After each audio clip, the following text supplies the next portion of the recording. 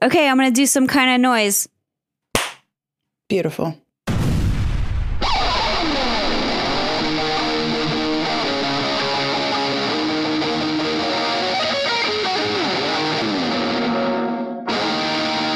Welcome to Baby Lee Roth, the podcast about playlists. And now, here are Callie, Erica, and Bridget. Welcome to Baby Lee Roth, the podcast about playlists. Every week, we create a playlist based on a theme. This week's theme is crimes. Because crimes are so cool, there's a lot of really good songs about them, and thus, we made a really good playlist, unlike most of our other playlists, which are very hard to listen to. This is the most listenable yet, I would say. I strongly agree. I'm so excited about how listenable it is that I just want to jump right in. Callie, please, take it away. All right. My first song is I Don't Like Mondays by the Boomtown Rats.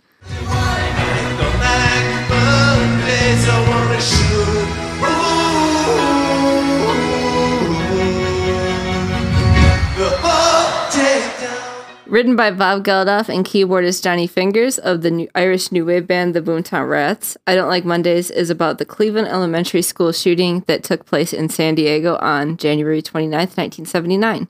16-year-old Brenda Spencer opened fire at the school across the street from her home, killing a principal and custodian and injuring 8 children. When questioned by a reporter about the motive of the shooting, she reportedly answered, "I don't like Mondays. This livens up the day." And Bob Geldof, I think he read it come in because he was in a studio giving an interview, I think is what I read. And he read the news report come in on something, some kind of fax machine or something. And he was inspired to write the song I Don't Like Mondays. So Brenda Spencer was tried as an adult and pleaded guilty to 2 counts of murder and assault with a deadly weapon and was sentenced to 25 years to life in prison at the California Institution for Women in Chino, where she is still in prison to this day. I Don't Like Mondays was the Boomtown Rats' biggest hit in Ireland. Although less popular in the U.S., where it received extensive radio airplay, despite Spencer's family's attempts to prevent it, it is still their best-known hit. Bob Geldof would, of course, go on to co-write the well-intentioned, though Eurocentric, charitable Christmas banger, Band-Aids Do They Know It's Christmas Time? And in 1985, he co-organized the monster rock concert and charity event, in that order, Live Aid. As for Johnny Fingers, he lives in Tokyo, writes and produces for artists, and he did the theme song for the anime Beat-X, which I've never seen, but I think it's pretty cool that he's just living his best life in Tokyo writing anime themes. And, yeah, it's cool. Do y'all have any thoughts on this song? I didn't know it was the creator of Band-Aid. Yes, Band-Aid and Live Aid. A song I love. Well, Do They Know It's Christmas Time is the song that I love in particular. It's like a top 10 Christmas song for me. Jesus Christ. It's a good one. Just about how it... Rich is just so disappointed. Just about how it doesn't snow in Africa. So we talked about this in the group chat that I hate this song, but not because it's problematic, just because of its poor quality. Yeah, I mean, it's not great. It just somehow is great. I don't know how to explain it, but if you know, you know. I don't know. I also picked this song for the plays because I found it interesting that in 1979, the song was written about a mass shooting in the United States, and today, 44 years later, we continue to be under a constant threat of gun violence in this country. So it's sadly relevant.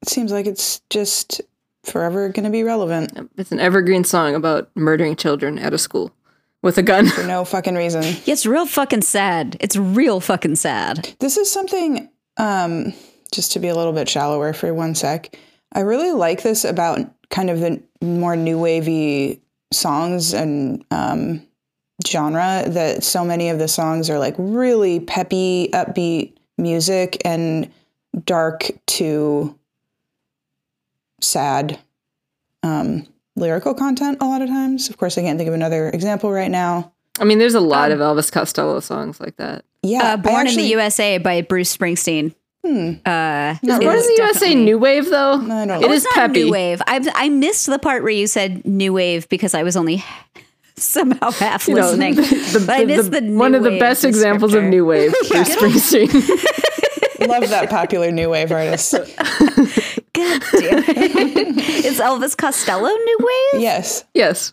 Oh, great. Moving on. I actually thought this was Elvis Costello. Like, I knew it was Boomtown Rats, but I thought maybe he was in the Boomtown Rats. But no. Yeah. I mean, it's a similar sound. I knew about this song because my mom listened to it all the time, and I heard the shooting references in the song. I just was like, oh, it's hyperbole. Nope, it's very literally about a school shooting. Yeah. I have some songs on my playlist where that was my experience too, where I was like, oh, this song's great. And then I was like, I feel very dumb. But I miss song explanations all the time. But this is like halfway through listening to it for the first time, I was like, oh, this is definitely about a school shooting. So I felt very proud of myself on this one, but don't worry, my next pick, I had no idea, which is real sad. That is actually kind of shocking. Should we go to it? Yeah, tell us. You want to know about it? Okay, so my first pick for this playlist is Tom Jones' Delilah. She stood there laughing. I felt the knife in my hand and she laughed no more. First of all, the Wikipedia page for Delilah suggests that it's structurally a power ballad. So I've decided that is Baby Lee Roth canon. Delilah is a power ballad. Moving on. The legendary Tom Jones is a Welsh singer-songwriter. He has a robust catalog spanning several decades, and he's been a fixture in pop culture for so long that I don't think I need to list all of his accolades. But I will tell you, if you go to his Wikipedia page, you will find out that Elvira, Mistress of the Dark, lost her virginity to him, and she said that it sucked. But I digress.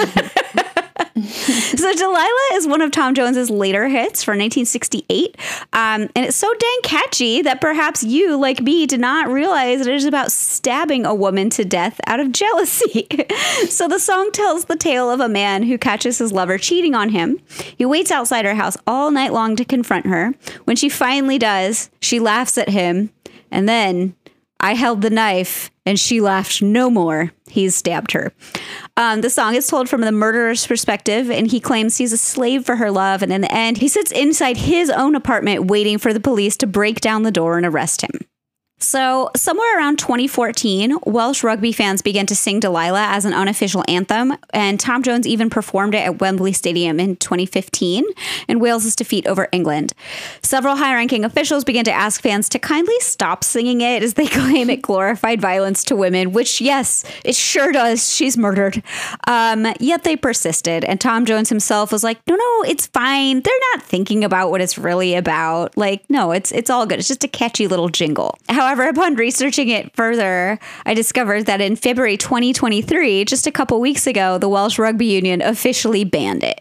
And then in research for this podcast, I decided to look up the criminal history of all of the artists that I chose. So Tom Jones doesn't really have anything specific. As far as we know, he personally never stabbed a lover to death, but he did flee Wales in 1974 due to a 98% income tax, which I was told to note was only there's a threshold for income. So above a certain amount, that was taxed. But it does make him guilty of tax evasion. And then he moved to Los Angeles, bought a house from Dean Martin, which he then sold in 1988 to none other than the winner, if you'll recall from our sailing episode, the winner of the most blockbuster movie awards, Nicolas Cage. Wow. I think we can safely say, which is corroborated by Elvira, that one of the crimes Tom Jones is guilty of is having mid-dick. Did you know women used to throw panties at him? That was like something he was really famous for. Well, see, okay, even when you were talking about this before you mentioned the Elvira fact in our group chat, I was like thinking, well, Tom Jones is sexy. Right. Apparently, that does not equate. Well, not apparently. We knew this already, but in this specific case, apparently that does not necessarily. It doesn't translate to being actually good at sex. They're just two very different skills. Is presenting yourself and being desirable, and then actually the fucking part. Yeah. The Yeah, mechanical super act. different. It's like all of his strength and sexuality went into his appearance and being loud. Yeah. And there's nothing below the waist. His whole balls are just in his throat. He claimed to have slept with, I think it was like 250 women a year at his peak. So he was really out there like working hard. Okay, that's still nothing compared to Wilt Chamberlain, though. That's also 250 very disappointed women per Will year. Chamberlain's math is wrong, though. Bridget, sports analyst Bridget, will you tell us the Will Chamberlain information for reference? Oh, didn't we already talk about this? We talked about this in our chat. Oh, okay. We did not talk about this Not at live any on air. point in this recording. No. Okay, so he did some bullshit math where background, Wilt Chamberlain claims to have slept with over 10,000 women, 20,000 women? 20,000. 20,000 women. And apparently the way he got this information was at one point in his life, he was making tally marks somewhere of how many people he was sleeping with every week. And then he like took some off of that amount. Stop me if I'm saying it wrong. No, this is correct. He took some arbitrary amount off of that to be like conservative and multiplied it by how many days or how many weeks he'd been having sex. And he started when he was 15. And he somehow came out with 20,000 women, which I think we figured out that over a 10-year period, that would require him to be sleeping with like 4 women a day. And I'm sorry, Yeah. sometimes you're injured, sometimes you're tired or hungover. Does that mean that some days he was fucking 8 women? Come on. Hey, if you got to make that quota, you're gonna work to do that. I guess. The math is absurd. And he's like, yeah, I just took it off there. So, I assumed. Yeah. And I'm like, what? I'm sure, I do believe that Wilt Chamberlain has slept with more women than anyone else can possibly claim to. I'll buy that. But 20,000 is a really, really high number. I just also, the data for that, he says in his biography, was taken from a 1 week sample. Just 1 week. Yeah, that's- So 1 week. And then he multiplied it. And I'm like, my guy. That is incredibly poor methodology. I learned a lot about methodology from Michael Hobbs, podcaster extraordinaire, who is a methodology nerd. And that is bad methodology. I think that he would agree. Gene Simmons claims to have slept with between 4,600 to 4,800 women. 100, not 1,000. Yeah, so it's more conservative, but I still think it's corny. I don't think I'm reading what his methodology is here. I don't. The adjective corny to describe it. It is. It is. though. I think it's corny to keep track of that kind of stuff. How can you care that? I mean, first of all, why It's are you like fucking so that as many soon people? or as soon as what. But even if you are, as soon as you're done, you just get your little pad and paper out and put Yeah. a tally You mark. put on it in That's your corny. journal. I mean, Right, I'm like- pro people. I'm gonna write it in my diary. I am pro like sexual gymnastics and Olympics and doing it, everything that you can in that arena if that's what you want.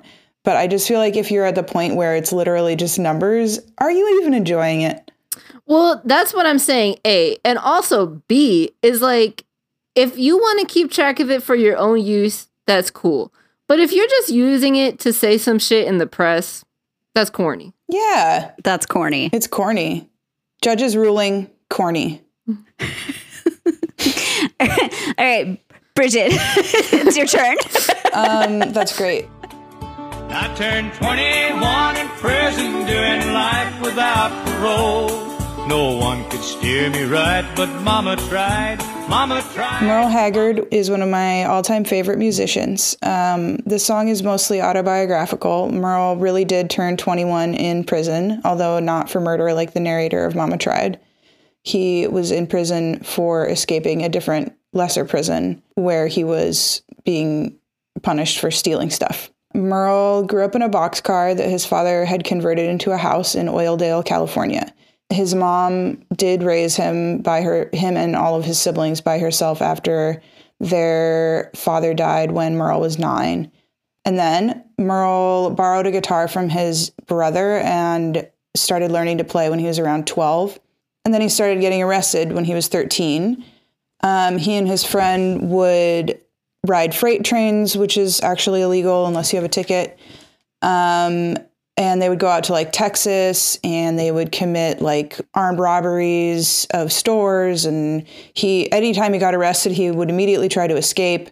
And then finally, he ended up in San Quentin after he escaped from a lesser prison. And he did not try to escape from there because he saw one of Johnny Cash's in-prison concerts. The performance inspired him to join the San Quentin Country Band and to focus more on music and stay on the straight and narrow when he got out. And when he did that, he became very successful, and his album Mama Tried came out in 1968, and it contains this song, which is so succinct and elegant and simple. It's just every note has its purpose, and that's emblematic of the Bakersfield sound, which was intentionally very simple and stripped down in contrast to Nashville's more produced sound. I had never heard this song before, and I enjoyed it very much. It's cute. It's fun to sing along with. It is cute. another adjective at will. Callie, do you have any thoughts about country music? Well, I like some country.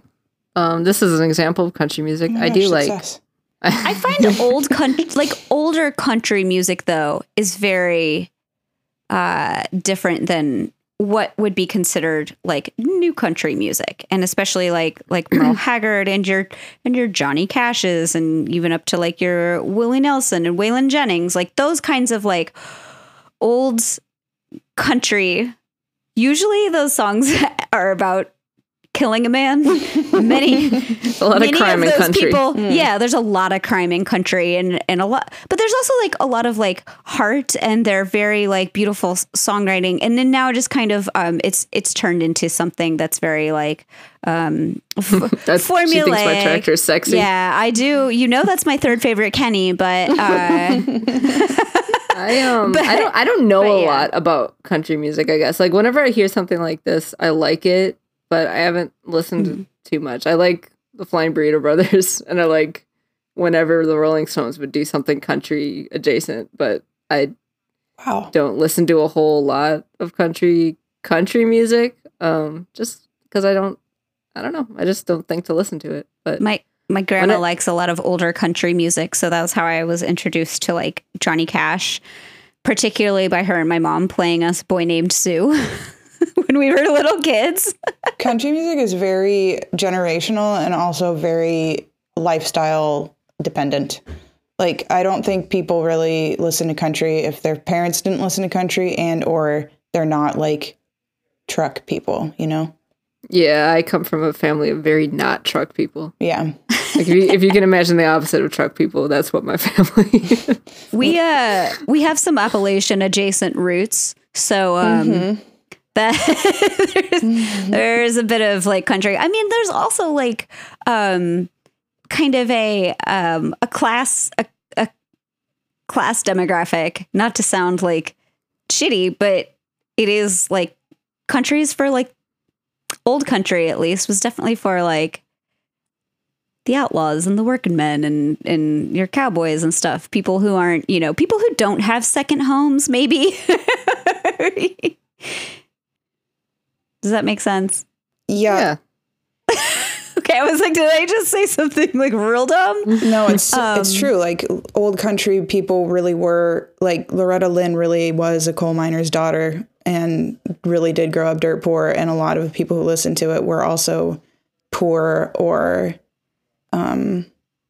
from the country. Yeah. And now it's... And like the Appalachia is like... That's very where... poor. Like it's generational poorness. It's the opposite. It's the opposite of generational wealth. Like my next door neighbor at one point, when I lived in some crazy house on the Ohio State campus, whatever, he had been raised in West Virginia, and he was like, yeah, the first house that I grew up in, we didn't have indoor plumbing. And he was like, that was the 80s, man. It wasn't that long ago. So anyway, old country music is wonderful. Oh, sidebar. Had either of you seen the show Tales from the Tour Bus? Yes. No. I haven't watched the country one. I've only watched the Fun. country which speaks to my sensibilities. Yes, I watched the funk one first. There's 2 seasons. The first season is country singers. The second season is funk singers. It's produced by Mike Judge. I love Mike Judge. He can do no wrong.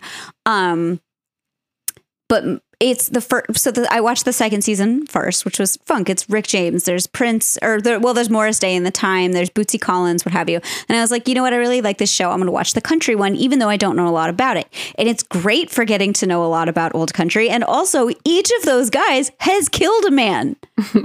It's all crime. George Strait was all crime. Like, I can't name them. George Strait or George Jones? George Jones. I mean, George Strait, who knows what that man's guilty I'm of. an idiot. You're gonna oh man. No. Everybody's gonna be like, is George Strait the All My Exes Live in Texas guy? Or yeah, George Strait's like a new guy. It's George Jones because it's No, I think it's now Baby Lee Roth canon that George Strait has killed a man. well, anyway, It's not your fault. I was in 4-H. I know too much about country. anyway, George Strait got a big old hat. Tammy Wynette.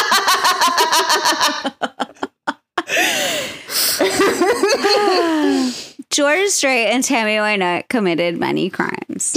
Watch the episodes. There you go. He said straight again. Oh my God. It's George Jones, everybody. We have to move on. Yeah. Because I'll keep saying You know this what over country and over. guy I like? Lil Nas X. No.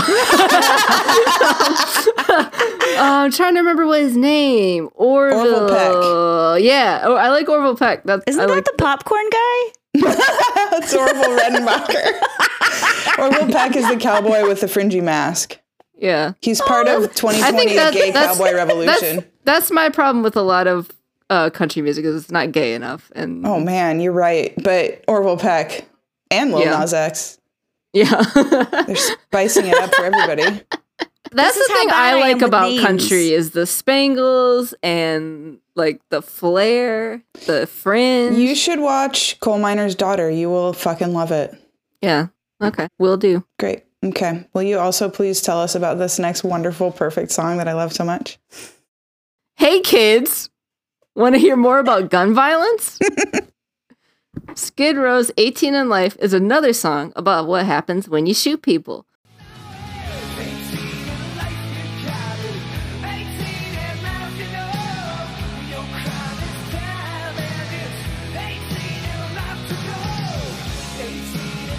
Though unlike I Don't Like Mondays, this time it was accidental. The protagonist of the song 18 in Life, Ricky, is 18 years old, drunk, and gun happy. He doesn't realize his gun is loaded and ends up shooting his friend. Now he has received, you guessed it, a life sentence for murder. 18 in Life is Skid Row's biggest hit and one of the best power ballads, possibly the best power ballad of the late 80s glam metal power ballad boom. Also, hilariously, in 2015, Skid Row re-recorded 18 in Life with then vocalist Tony Harnell. And I just love when bands kick out a member and then re-record their most famous song with that member, like what Kiss did with Beth in 1988. It's just so petty and bitchy, and rock stars are just the fucking petty. worst. It's just the worst. And I learned from Sebastian Bach's book that there's a lot of like petty bitchy stuff between him and the former members of Skid Row, so that's fun. Another fun fact that I learned from reading Sebastian Bach's book 18 in Life on Skid Row from my other podcast Headbangers Book Club is that the video to 18 in Life in the video to 18 in Life, Sebastian Bach had just had sex and describes himself as wet from his waist to his knees. I'll let you decide what the fuck that means. No. I mean, we know what it means, but I'll let you decide if that's true or not. But that's probably why he's only shot from the torso up in the video, because his dick was too wet for MTV. Gross. Any thoughts? Only gross. Well, I looked up the music video. I was like, surely that can't be the thing. And really it is from the waist up. Also, my God. Yeah. His cape and track, it's corny. We've entered corniness territory. Okay. So, counterpoint. I don't know if this was corny, because even though he was talking about it, It was more kind of like he's just telling a story. Instead of this being like, I calculated every time I had sex and wrote it down. Like it wasn't even about the sex necessarily. He just remembers having a wet dick during the video. You know what I'm saying? Like this is just kind of a funny anecdote you would tell someone. It's not like a calculated like spreadsheet of all the times he had sex. You know what I'm saying? Yeah. I know what you're saying. Okay. Have I convinced you though? Have I convinced you I'm just gonna that have Sebastian to continue to Bach think of about all it. people is not corny? I think it's a little corny to be having sex directly before you know you're about to shoot a music video. Is that corny or is that cool? It's not cool. I think it's pretty fucking cool. Did anybody watch the New Edition limited series that was on, I think it was on BET a few years ago? No. Oh, I wanted to so bad, but I never. it's I didn't so have good. like whatever I needed. Oh, you got to watch look it, up though. how to watch it because it's really good. And in one of them, like this one of the must be the second or third part. That but was it the one with all the opens- wigs, right? Oh, so many wigs. Yes. Speaking of wet things, It opens up with Bobby Brown about to record On My Own from Ghostbusters 2. And they're like, but where's Bobby Brown? And they go into his trailer and he's fucking two girls at the same time. yeah, fucking So- sick. And when you listen to that song, you're like, this sounds like a man who's just come, and that's guy why it fucks. fucking rules. Yeah. Not only does this man fuck, he just fucked, and that's why this song is so good. I do want to follow up to our Ghost episode and say that is the best Bobby Brown song. And a lot of Bobby Brown has like a pretty extensive catalog. Yeah, like of I'm bangers. not saying that And everything On My else by Own Bobby is, Brown like- is bad. I'm just saying that On Our Own is so fucking good that it surpasses all of those other Bobby Brown Yeah, bangers. exactly. I agree. I listened to it multiple times. I was like, yeah, I agree with Callie. I'm on board. I'm so glad you gave that such careful consideration. I did. You know, these are the deep thoughts that I have in my tiny, smooth, cashew-sized brain that just bounces around when you're using the brain cell. You know, though, but that's what we're trying to do here at Baby Lee Roth is make you think. Yeah, this is a thought-provoking. thought-provoking, philosophical podcast. Yeah, and this week's thought-provoking scenario is: did Sebastian Bach have a wet dick? Oh no, that's established. He definitely did. I know what we can do. Are we still on YouTube? I guess, or on Instagram? Here's a question. Comment down below. Would you fuck right before the video to 18 in Life if you were the main person being recorded? Wait, That's really hard to answer. second question. Is it cool or corny to come there you before you have to be on set for a video? Smash that like button and comment down below. Tune in next week when we've had enough time to answer. Yeah, can we please get some fan mail so we can read the responses? Clowns weigh in. Different kind of clowns this week. Just ourselves and our listeners. All right, and another fun fact, just because I like to mention this whenever I talk about Sebastian Bach, is that in 2016, my friend and I went to the book signing event at Schuler Books in Lansing, Michigan. When 18 in Life on Skid Row was released, I bought a hardcover book with the poster that folds out. And I waited for like 3 hours to meet Sebastian Bach. Was it worth it? That remains to be seen. We got our book signed though. And the whole time they played 18 in Life, Youth Gone Wild, and I Remember You, seemingly on loop. So I heard 18 in Life like a million times that night. And I met Sebastian Bach, and it was great. Don't know if his dick was wet. Did not pay attention to that. Was he nice? He was nice enough. Was he hot? No comment. Did you want to touch his hair? Seemed kind of, I don't want to cast aspersions on anybody's hair, but it seemed a little dry, and I feel like he could probably use some moisture, much like his moisturized. Like he needs to split the difference. He's conditioning the wrong body parts. Yeah, it's too much moisture between your knees and your waist or whatever, and not enough on your hair. Pussy juice Come would on, actually be really bad for your hair. I'm not saying with semen. I'm just saying like the concept of moisture. Actually, semen is probably good for your hair. Pussy juice, bad. The protein. Yeah. Why is that? I guess just like, 'Cause well, let's not get into it. Pussy juice, it's very acidic. That's what I was gonna say. That's after I thought through it for a second. Because here on Baby Last, we make you think. Yeah, it's a chemistry and philosophy. And physics, like electricity. Erica, would you like to talk to us about the next song? Yes, I would.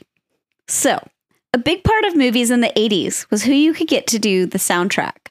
So, for instance, the Bee Gees are synonymous with Saturday Night Fever. Kenny Loggins had multiple movie soundtrack hits with Top Gun, Footloose, and Caddyshack, to name only a few.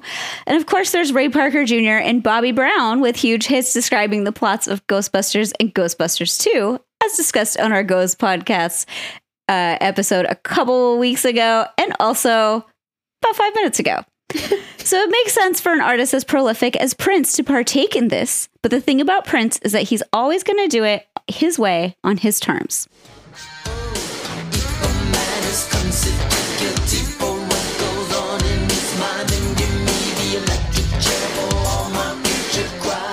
Electric Chair is from Prince's quote-unquote soundtrack for Tim Burton's Batman, released in 1989. I chose this song because, number one, I was egged on by Bridget, and number two, Prince, supposedly from the point of view of the Joker, sings about meeting a woman so enticing that were anyone to know his internal thoughts, he would be found guilty and deserving of the electric chair for the sex crimes that he desires to commit. Also, it's a banger. I fucking love it. So, there's a lot of oral and written histories about Prince's Batman soundtrack, each source with their own credibility and intimate knowledge, but they don't all add up to paint the same picture, which is why I think it's really fun to talk about this album. Prince's manager, Albert Magnoli, who helped bring Purple Rain to life, wanted to get Prince back in the spotlight after his last two albums, Sign of the Times and Lovesexy, did not have much commercial success. Reps from Warner Brothers and Tim Burton all said in interviews that, oh yes, we had him write an album as his interpretation of rough cuts of the movie. We were FedExing him our dailies, and he was writing music as he was watching the movie. And that sounds great. However, if you look at interviews with his band at the time and some of his love interests, you'll find slightly varying perspectives. For instance, the song Vicky Waiting is simply a modified version of a song he wrote for one of his girlfriends at the time, Anna Garcia, who he nicknamed Anna Fantastic. And that song was called Anna Waiting. He changed the name and was like, there's Vicky Waiting, Vicky Vale. Anna Garcia also claims that Lemon Crush is about her because she liked to put lemon on everything. And when she came to visit Prince in Minneapolis, he took her out to get a lemon crush, which is like a lemon slushie or something. And then there's the song Scandalous, which has its own Prince lore, which the studio claims to have been written specifically for the Batman soundtrack. But according to Prince Vault, it was recorded in October 1988, which was a full 2 months before Prince was even contacted about the Batman soundtrack in December 88. It did, however, end up getting reworked into its own single called The Scandalous Sex Suite, which involves a 20-minute single said to include samples of Prince and Kim Basinger having sex. So please, by all means, go take a listen and decide for yourself. I have listened. It's very quiet in the mix. I think it's possible to make those noises without actually having sex, but people love to be like, oh, they're fucking. So you listen for yourself and, you'll just see what you're vibing on. But I digress. My point is, depending who you ask, the collaboration either went super well or super weird. It's just simply recycled and shoehorned already existing songs crammed into the Batman soundtrack.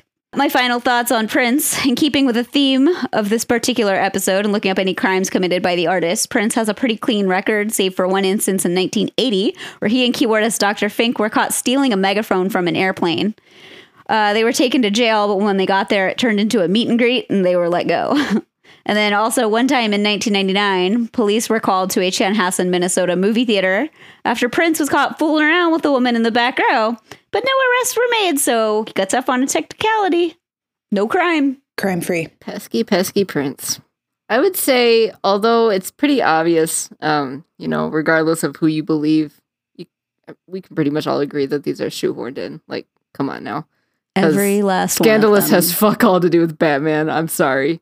It is like the way that the studio chose to talk about it. They're like, yeah, each song is written from a different perspective. Party Man is the Joker, and so is Electric Chair, and then this one's written from the perspective of Bruce Wayne.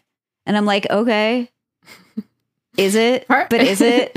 This, and I like nowhere in Batman canon. Well, I don't know. I won't speak on that because I don't know enough about it. I was gonna say, is Joker canonically really like a partier necessarily? I guess he throws like parades and stuff, but Have you ever seen the video for Party Man?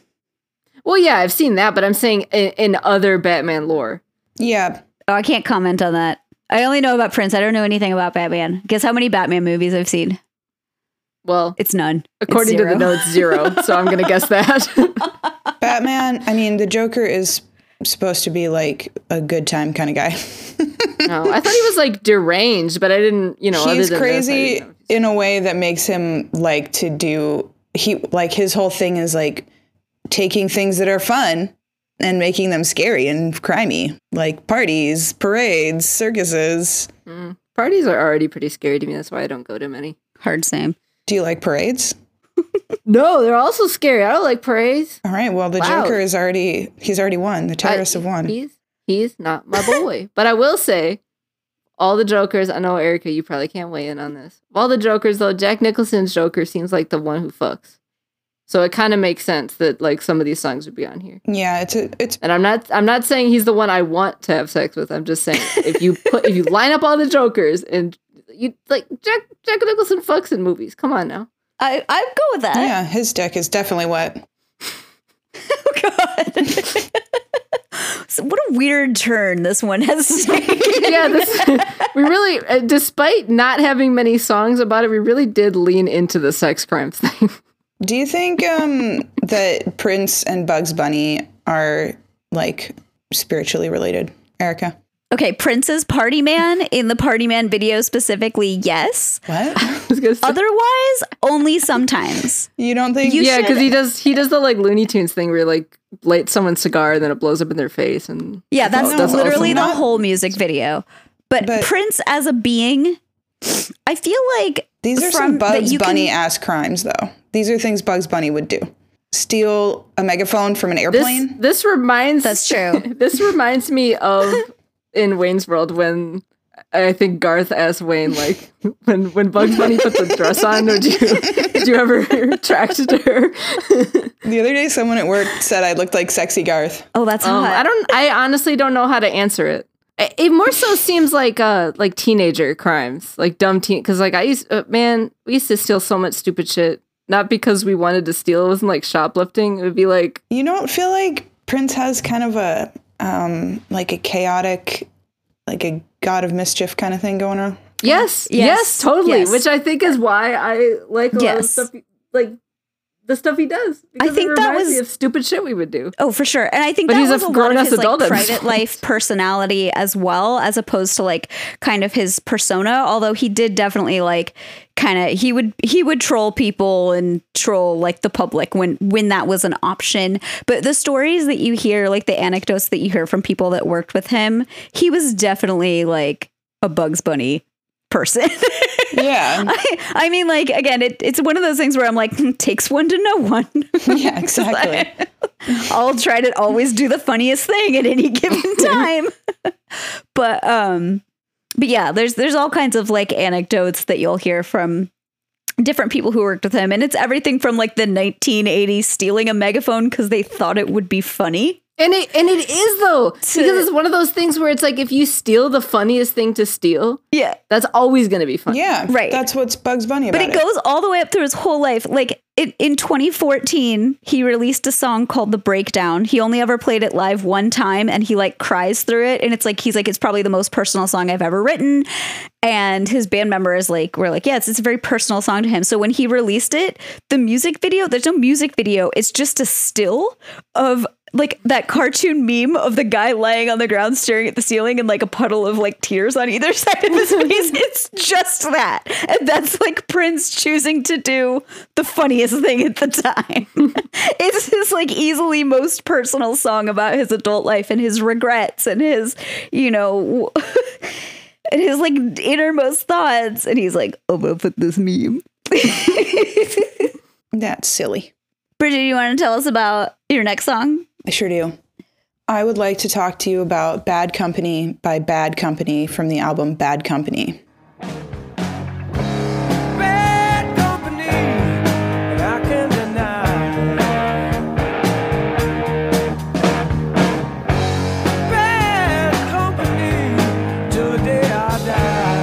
This song is such a corny lifted truck with bullet holes stickers ass song that you would probably think that it is by an American band, but no. Bad Company was formed in England, and this album came out in 1974.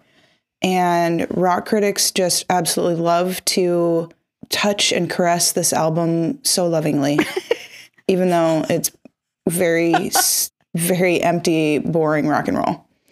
The song is kind of vague about what exactly the narrator did. He was born with a gun in his hand, and he deserted from the army, and then now he's making his final stand. It's not, there's no content. It's empty. It's just imagery with it's signifiers with no sign. And I think that's why Timothy McVeigh liked it so much. He used to play this song inside his tank during the first Iraq War, to get pumped up to murder people. Then he committed the Oklahoma City bombing, the second most fatal terror attack in U.S. history. And I really think the song's empty but violent vision of masculinity dovetails perfectly with McVeigh's philosophy that the person with the biggest guns is the one who should be in charge. Listening to the song is like watching a Camaro IROC drive past you. And that concludes this essay. That was one of the most beautifully delivered, most succinct descriptions that I've heard of this song yet. So thank you. Possibly any song. I like to think that perhaps Timothy McVeigh read that in 1991 John Mellencamp called Paul Rodgers the best rock singer ever and was so upset with that assessment that he committed crimes. I'm sure that Timothy McVeigh agreed with that assessment. He probably thought that too. But he's dead now, so who cares what he thinks? We'll never. He died? Well, we can never ask Timothy McVeigh? Yeah. Yeah, he got executed like the fastest anyone's ever been executed. Oh, fuck. I forgot about that. Yeah. Oh, I'm sorry. My brain is just filled with garbage. Your brain is filled with things that aren't true crime facts. Remember. Why would you? That's true. Mine's filled with Prince facts. Yeah. Misheard lyrics. And Human Anatomy. Yeah, there we go. Yeah. One semi-useful thing. All right, I don't have anything else to say about this song. I just really needed everyone to know how these guys are just a bunch of limp dick dorks. That prime begat crime. Empty-headed. Bad Company with Milk Ralphs from Mott the Hoople and the former vocalist and bassist of King Crimson are some limp dick dorks. Excuse you? Look, the lyrics to this song are bad. They make me angry. What? Did you know that they were signed to Led Zeppelin's record label Swan Song? Did you know that the name is from a Victorian manners guide? Did you know that Bad Company recorded the song Feel Like Making Love, which is to sex songs as this song is to crime songs? Yeah, just fucking empty, toxic masculinity. But also, like, the lead, just like, no. Because I like AC/DC's sexual songs. Yeah. But Bad Company is just like a very poor imitation of. Yeah. The poor man's AC/DC. It's so like, my guitar's my dick. Like, dude, you're from England. It can't be. That's for George Strait. I'm just going to continue to roast myself for doing like that as much I did for cryptids. That's great. We don't have to keep offending Callie with how much I don't like this band. No, I don't like Bad Company either. Oh, great. Oh my God. You know, just despite Paul Rodgers being, as you know, John Cougar Mellencamp told us, the best rock singer of all time. The best of all time. Not when God. Sebastian Bach exists. I don't like Bad Company, but I don't hate Bad Company. They just sound like noise to me. It's just like, I've heard this on classic rock radio a million times. It's whatever. Basically like whale song, like like the Rain Sounds playlist, but for like guys who drive a lifted truck. Let's move on to this Danny Brown song. That's really good. Yeah, so Bridget told me to use more songs I like after the mess that was cryptids. So I did. And I used this one. This is a song off of Danny Brown's 2016 album, Atrocity Exhibition, and it's about the realities of drug dealing. Hook hit the block, hit the stash, and they found some. Block is all love for a bag of some pistols. Now we in the county writing letters, I miss you. Tell me what I don't know. Hook Ray came through kicking up. Danny Brown started dealing drugs as a teenager to support himself and his family and intended to stop once he got his first legal case. But he continued dealing drugs and eventually went to jail for 8 months. Tell Me What I Don't Know is about this period of time and presents a less glamorous picture of dealing drugs in street life. And to me, this is all my interpretation at this point, but it's based in fact. And I feel that the song is a man in his mid-30s looking back at his teenage self and dissecting the actions of his younger self. And it speaks to the cyclical nature of street life and what makes it difficult to get out of. And I think it's kind of an interesting perspective because I feel like a lot of like aging rappers, because at this point, Danny Brown was in his mid-30s, I think, when this came out. I feel like a lot of his contemporaries and people his age kind of look back at their teenage and younger, like 20s years of dealing drugs and being in street life and talking about kind of like the more glamorous parts, even if there is like some reality to it, it's still like they're still rapping about dealing drugs all the time. And whenever Danny Brown mentions like his past, a lot of the time there seems to be, if it's not necessarily regret, it's like more so like the realities. Like this is what it was like. It's not as glamorous as just like getting money and all this stuff. That was part of it, but there's a lot of really dangerous and upsetting and just kind of pointlessness to dealing drugs as well. So I think it's kind of an interesting perspective, and it's a cool song. The samples are cool. And, yep. What are y'all thoughts? This was another one I had never heard, and I enjoyed it. Same. I didn't know this guy at all, and it's really good. I like that his album is named the same thing as a Joy Division song. Joy Division is Baby Lee Roth alumni. So that's also important to note. The Baby Lee Roth Extended Universe expands. And yeah, Danny Brown's from Detroit, so that's why I included him. And I like the song, but also, you know, I like to put Detroit music on here. It's important. Want to talk about horses? Yeah. You guys want to talk about horse crimes? Horse crimes. Yeah. CSI horse crimes. So I absolutely love this song because, like the two other songs I chose before it, it's extremely catchy and it lulls you in, and then, oh, it's crime. My challenge was answered in less than a heartbeat. The handsome young stranger lay dead on the floor. Out through the back door of roses I ran, out where the horses were tied.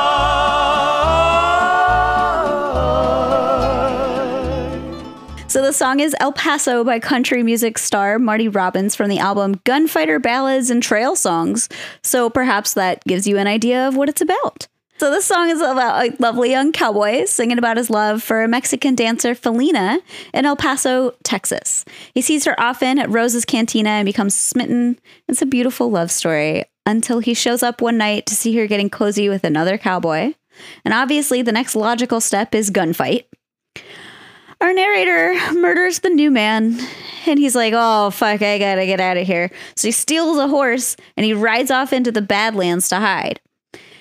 Some undetermined period of time passes, and our cowboy reveals that his love for Felina is much stronger than his fear of death, so he risks it all to go back to Rose's Cantina and see her again. On his way there, he is assaulted by a posse. He utters one of my favorite understatements of all time as he is shot, singing, "Something is dreadfully wrong," as he's shot. And then he dies in his love Felina's arms. And this song, I found out, has two crimes of equal severity: murder and horse theft. In the Wild West, horse theft was considered on par with murder because to steal someone's horse, you had to be truly devoid of all character and integrity because you were leaving them stranded in this area of like this vast expanse and you couldn't really get anywhere. You couldn't work.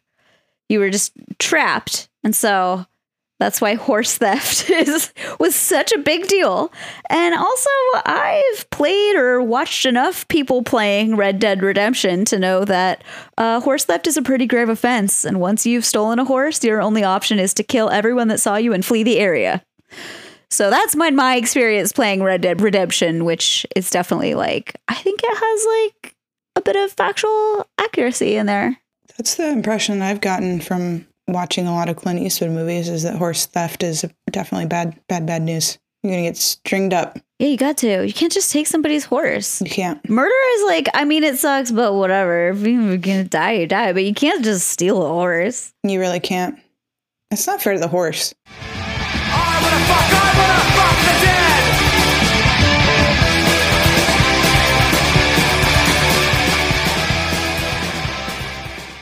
All right, this song is called Code Blue, and it's by a little band called TSOL, which stands for True Sounds of Liberty. It's a pretty straightforward song about an incel fucking corpses. TSOL is the 80s SoCal hardcore analog to The Damned, in that they started out being a pretty like straightforward punk band that sang a lot of like political lyrics, and then morphed into more of a goth horrorcore death rock kind of sound. They formed in 1978 and allegedly got their instruments by smash and grabbing a music store. Although Crime. they Got them through crime. they weren't arrested or convicted. They just, I guess, told people about it. Their style is heavily influenced by horror, as you can tell by the lyrics to this disgusting song. Death rock was almost like it was a subgenre of punk, and the punk scene in SoCal was already like very gatekeepery, and people were getting their asses kicked all the time. And there was a lot of like, this is true punk and that's not, and that kind of bullshit. Bands like TSOL and 45 Grave got a lot of backlash from quote unquote true punks because they were so theatrical and wore like makeup on stage and didn't always sing about political stuff. Unlike, Black Flag and their very political hit Six Pack. I digress. Anyway, Code Blue, I think they wrote it on purpose to offend and disgust, and that is just the essence of punk. This is another song I did not know, but my punk boyfriend was definitely, he was like, oh, did you someone talking about TSOL? Code Blue? I was like, yeah, it won't be me. I'm talking about Tom Jones. I was gonna make a corpse fucking joke about Tom Jones, but it didn't come to mind. Ooh. We had also talked in the chat. I just remembered we were talking about how Tom Jones sang Delilah for the Queen. Oh, he did! Yeah. Oh my gosh. He performed it at her Diamond Jubilee. It's not appropriate. Speaking for that of occasion. corpses. Speaking of corpses. Oh, what a delicious seg.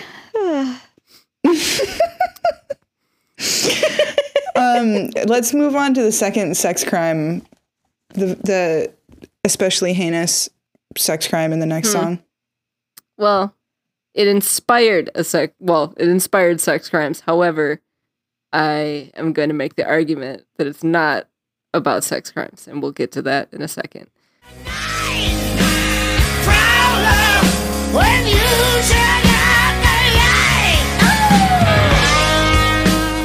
So, first of all, this is AC/DC Night Prowler. This is the song that inspired the notorious serial killer, or allegedly inspired the notorious serial killer, Richard Ramirez, during his killing sprees in the 1980s.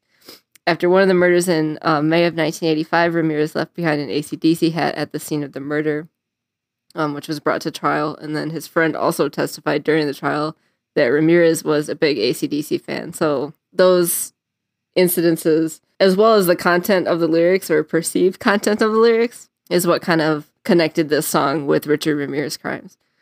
And the song does appear to have a menacing sound and lyrics about sneaking around in the dark and entering into naked women's bedrooms and stabbing him in the back. There's a whole line about you don't feel the steel until it's hanging out your back, stuff like that. However, Angus Young cleared this up in an interview with Vulture.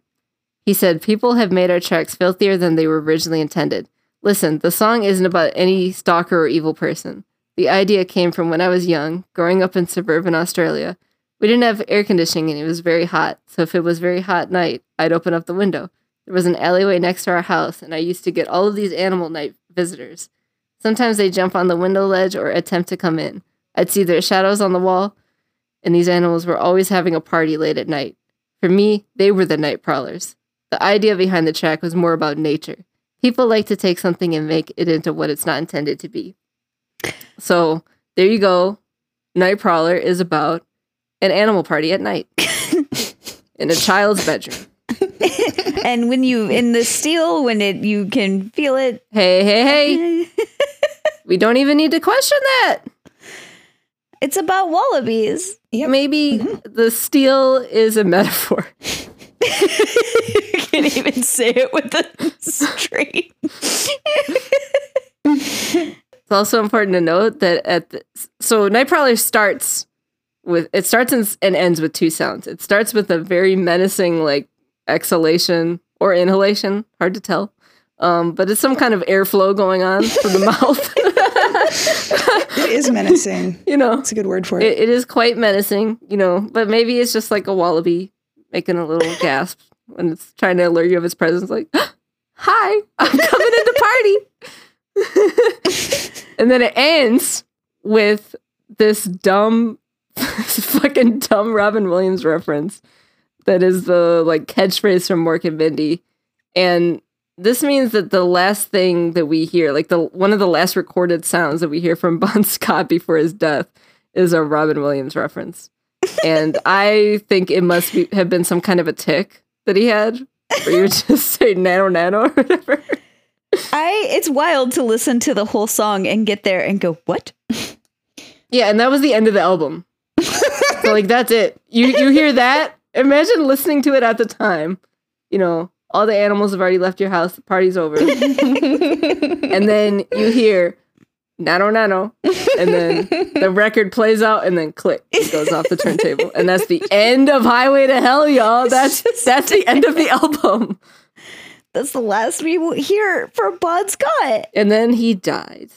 It actually is wild how cavalier murder of women is in like all pop music since the beginning of pop music.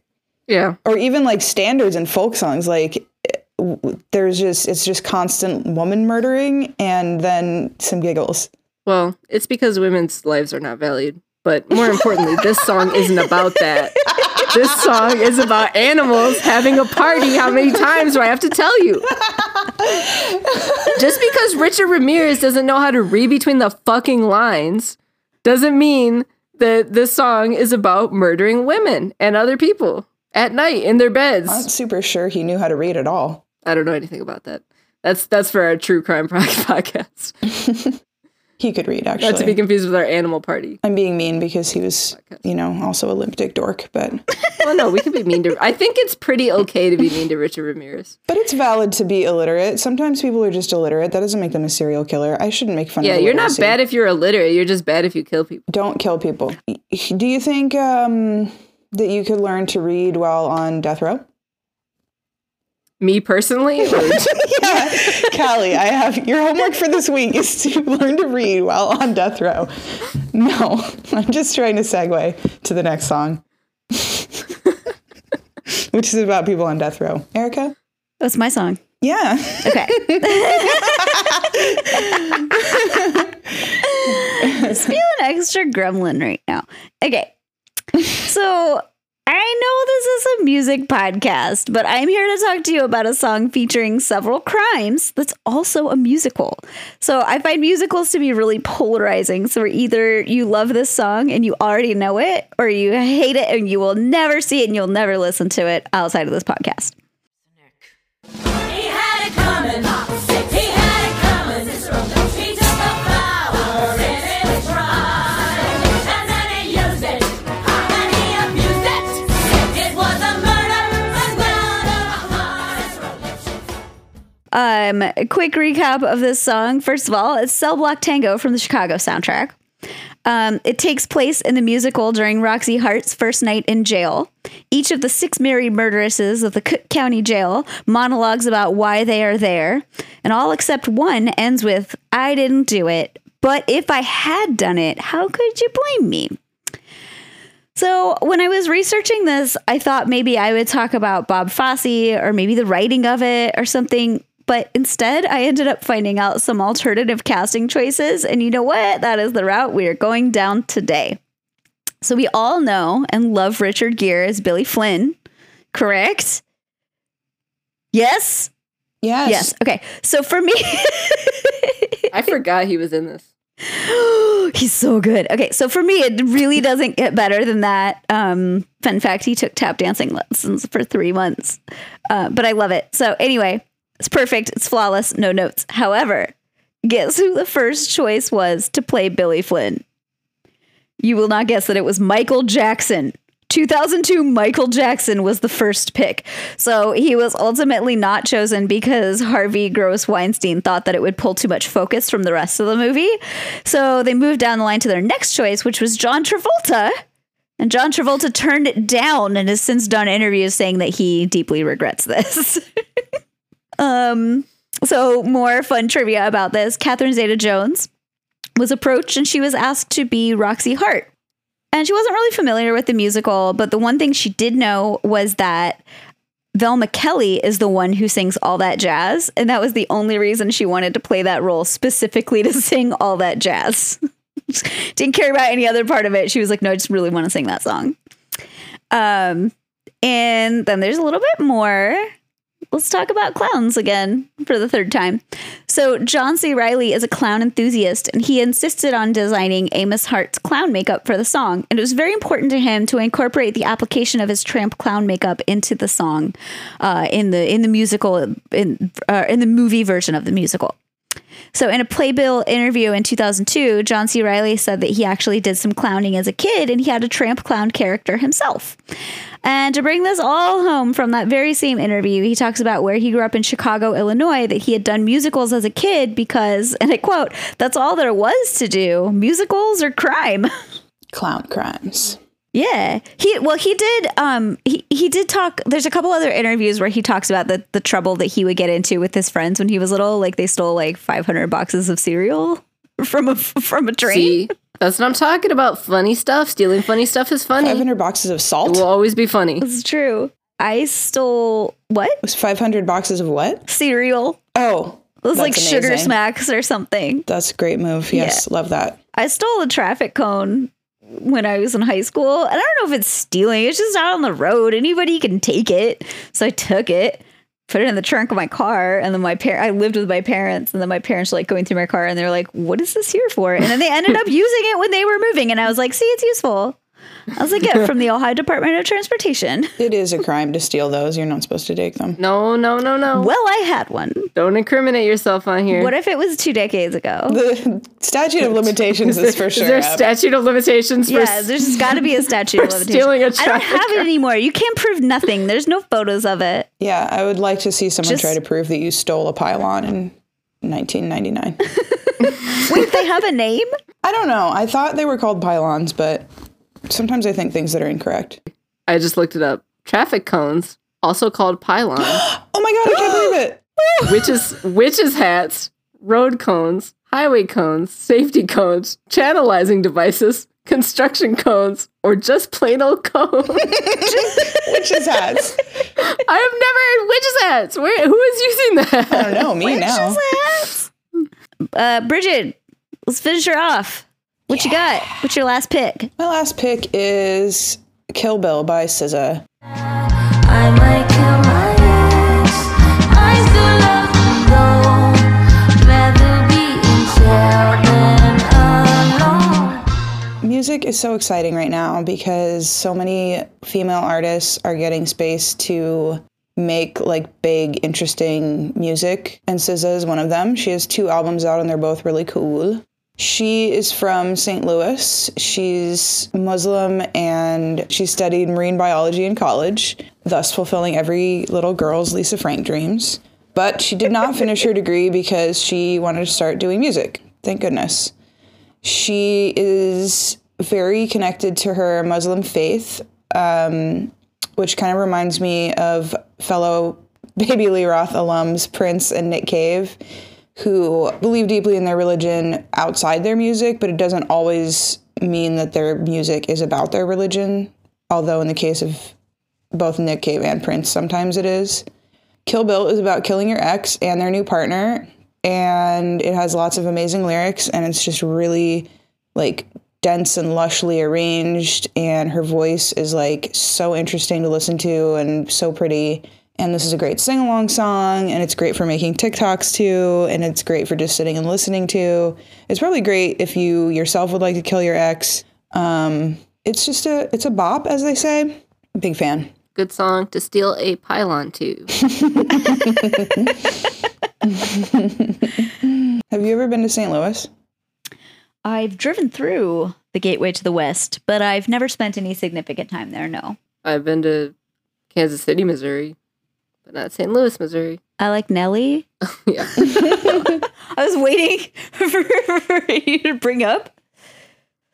The Lunatics? What does... Yeah, the Saint Lunatics.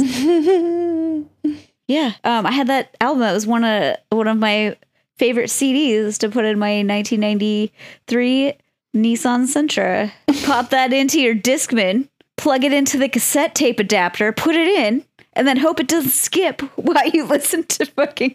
Did you ever Yeah, turn on your bass up repeat. so loud that it made your car bounce and made the CD skip? Or it didn't make the car bounce, but like shook it a little bit? Oh, I don't think so. I did blow out my speakers in my one of my cars, though. You have to listen to music like really loud for that to happen. Mm-hmm. And then I just rolled around with it for like 3 more years, and I was like, it's fine. Do you think Nelly and SZA are going to do a track together? No, because SZA has way too much self-respect. And at least as of now is not trying to ruin her career. That's later. Did you know that Nelly wrote a song for the 2007 Haunted Mansion movie starring Eddie Murphy? And there's a whole music video for it, and it's sadly, as if he did not I see the did. movie at all. No, I did know this, and it's kind of a fucking jam. Like It is. It's called Is It? IZ space. yeah, IT. it fucking rules. It's really fucking good. It's the The music Izzy- video is Izzo- dumb Izzy- as shit, but also the Haunted Mansion movie is dumb as shit. So, you know, what else? What Yeah, else? but the song rules. It might actually be my favorite Nelly song. I know. I have a question that I think we should end this podcast on. Okay. If you were a serial killer, what AC/DC song would inspire you to kill? Well, recently I was watching Last Action Hero before bed, as you do, and I went to bed, like, as I was falling asleep, I heard Big Gun just echoing through my head, and I came to the conclusion that that would be the song. Not for any reason, and I just liked that in court, they'd be like, well, what do you think she was motivated by? And they'd be like, Big Gun. Bridget? It would be I've got big balls, because it's so stupid that it activates me like a sleep rage and I just want to kill someone. Mine would be It's a Long Way to the Top due to the pervasive bagpipe solo. it's so loud. It's just so loud. It doesn't need to be there. It is so long, too. But I think that's another one of those things. It's like Bill It's Withers. another one of those things that just fits into that, like, what's the funniest thing you can do? And an terminal bagpipe solo is the funniest thing you could ever do. Anyway, that's the podcast. Follow us on Instagram at Baby Lee Roth Podcast. You can hear this podcast anywhere you want. It's allowed. It's a free country. You can email us at babyleerothpodcast@gmail.com. Once again, for your edification, my name is Bridget. These are my co-hosts, Callie and Erica. I'm Kelly. I'm Erica. Goodbye. Nanu.